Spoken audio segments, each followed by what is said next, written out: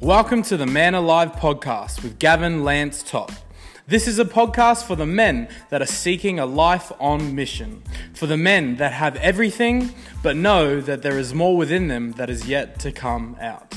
Introducing Gavin Lance Top, ex-Australian boxing champion, inductee of the Queensland Boxing Hall of Fame, married to his childhood sweetheart, father of 7, author of A Rite of Passage and Man Alive, and creator of the Man Alive Experience. Each episode is going to bring you inspiration, insight, and tools on how to be a better husband, father, son, and leader. Get ready to grow 1% today. Here's your host, Gavin Top. Hello, Gavin Lance Top here. I'm so excited about this episode. Oh, wow. So, hey, listen, if you're not on our email list, get on it, okay? You would have received an email this week regarding our May Rite of Passage, 3 nights and 3 days. And the response has been amazing, to be honest. It's great. Normally what I would do is just do it for men going through our mentorship, our Man Alive experience. But very fortunate, there's some other spots that have opened up. Obviously you've got to have the right men. So if that is you, get onto that email and get that, get locked in. Take action, So, this episode is going to be about a Rite of Passage today. So, my favourite subject in the whole world. So, when I first come across this back in mid-90s, oh man, I was just like a duck to water. So I've been looking for this my whole life, And so it's been a long time developing, growing, and how do we actually convert this into this modern day, this modern age, hence, my first book, The Rite of Passage for the Modern Man, where I just sort of touch on the, 7 pillars. I mean, there's 14 pillars in the Man Alive experience. We're always growing, changing, improving, but let's jump straight into it, hey? So you would have heard, no doubt, it takes a village to raise a man. It takes a tribe to raise a man. I remember, learning about years ago when I was just really just researching and just hungry for every rite of passage I'd ever come across in different cultures, from different ages, etc. And I come across this Indigenous rite of passage in Queensland, Australia. My state, and I just couldn't believe it when I found it. And in short, being this, because this is my favourite subject. In short, what would happen is the men would look, in regards to a rite of passage, the first thing you would learn is about your people, who you are. You would spend, your position where you fit, okay? So, you sort of learn about your ancestors. You learn about your people. You learn about where you've actually come from, who you are. In short, your identity. Who am I? A question that every man must answer. So when you would spend time, they say a healthy community is all ages, from newborn to death. When you've got all those, 80-year-olds, 60-year-olds, 40-year-olds, 20-year-olds, but, that's an actual healthy community, and that's the way tribes work. Everyone looks after each other. So that's how, you learn about your people. And then, of course, in that scenario, you learn about your customs and standards. How do we live as people? So, particularly when particularly this Indigenous culture, every time they would learn something, from literally their teenage years up, every time they would learn something, they would get a cut, what they would call a stripe, from one side of their chest to the other. I can only imagine it wouldn't have been a nice cut. It was done with a rock that had been sharpened with other rocks, and so it would be quite jagged.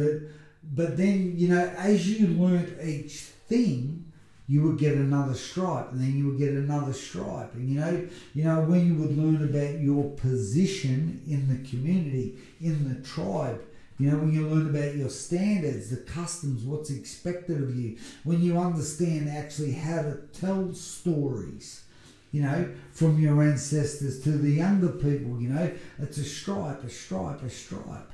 And, particularly when you would, you would have a certain amount of time, as I said, with your mother, picking berries, etc. Spending time, feeling that unconditional love. Then you spend time with the men, where you learn how to fight.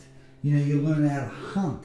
You learn how to look after the women and the children. A stripe, a stripe, a stripe. But then there's also that time where you would go walkabout. These men would go walkabout. They would spend time on their own. They would have to look after themselves. Stand on your own 2 feet, we seem to call this in Western culture, And anyway, one of the last things that would happen, okay, is to qualify you as a man, okay? The men would take you up to this mountain, okay? And what there were these slate rocks, the way the story goes. And these slate rocks were amazing for building an axe. So the men would be taught actually how to make an axe out of these rocks. And once you had an axe, okay, it was responsibility. It was then you were right to marry. You had your stripes, you had your axe, then you had a say in the community. You had a position, There was, in many ways, it was validated who you were. You were reliable. You could fight, you could look after everybody, etc. And then, of course, the settlers come to Australia, to Queensland, and on these boats. And the way the story goes is there was fights. There was all sorts of negotiations then. People died, men died. And long story short, what happened was there was a couple of Indigenous fellas and there was a couple of the white fellas, and they negotiated some axes. Okay? Some of the white man's axe he gave to the Indigenous fellas. And I can only imagine those from the Indigenous fellas looking at the white man's axe. I would have reckoned they would have been a little shinier, they would have looked a bit smarter, they would have appeared to be better, And then so they started swapping things. They started, apparently, they even swapped people. They even swapped their family members for axes. That's how good they looked. They would actually trade in their integrity. And I mean, goodness me, what happened was the next generation, the one after, only a couple of generations later, that those people, that tribe, all it is a story. They lost their community, And I know I've spoken to men, they would, if only we could go back, So, when we talk about this rite of passage, that's been lost, and then we talk about how white men come in and, manipulated more, negotiated, manipulated, just, obviously, we weren't there, we can't really have an opinion on it, well, but yeah, you can only imagine the worst case scenarios, and the tribe would have been just destroyed, And I suppose, this day and age, where we're at now, particularly that first book I wrote, The Rite of Passage for the Modern Man, and particularly when I found this stuff in the 90s, I could see where things went wrong in my life, in how I felt, you know, and I could see how I was searching for certain things, you know, just trying to test myself and prove myself and build myself, but obviously not knowing who I am. You know, my parents did a great job, but, you know, their parents had stuff and their parents had stuff and what have you know, and even this day and age, you know, particularly when we go to, you know, we see so many people that are disconnected from their families. We're back in those, you know, a couple of hundred years ago, you spent your whole life with your community, with your grandparents, with your parents, with, you know, as you become a parent, you know, it was a healthy community. Where these days, goodness me, we're not even telling stories. People don't even know their grandparents. People don't even know their parents sometimes, let alone their parents telling stories, their grandparents telling stories to them to mould them, to shape them. I mean, young people know more about people on Instagram than their own families. They know more, they spend more time on a screen than what they do talking to their families, you know. You know, for example, you know, particularly back in those days, in the olden days, you know, people would hunt together, cook together. It was a ritual to prepare a meal. These days, they don't even eat together, you know. And I think, you know, particularly when, you know, back in the old days when the rite of passage, the way it's meant to be, where you learn about your customs, your standards, how to live. Where, like I said, people don't even eat together now.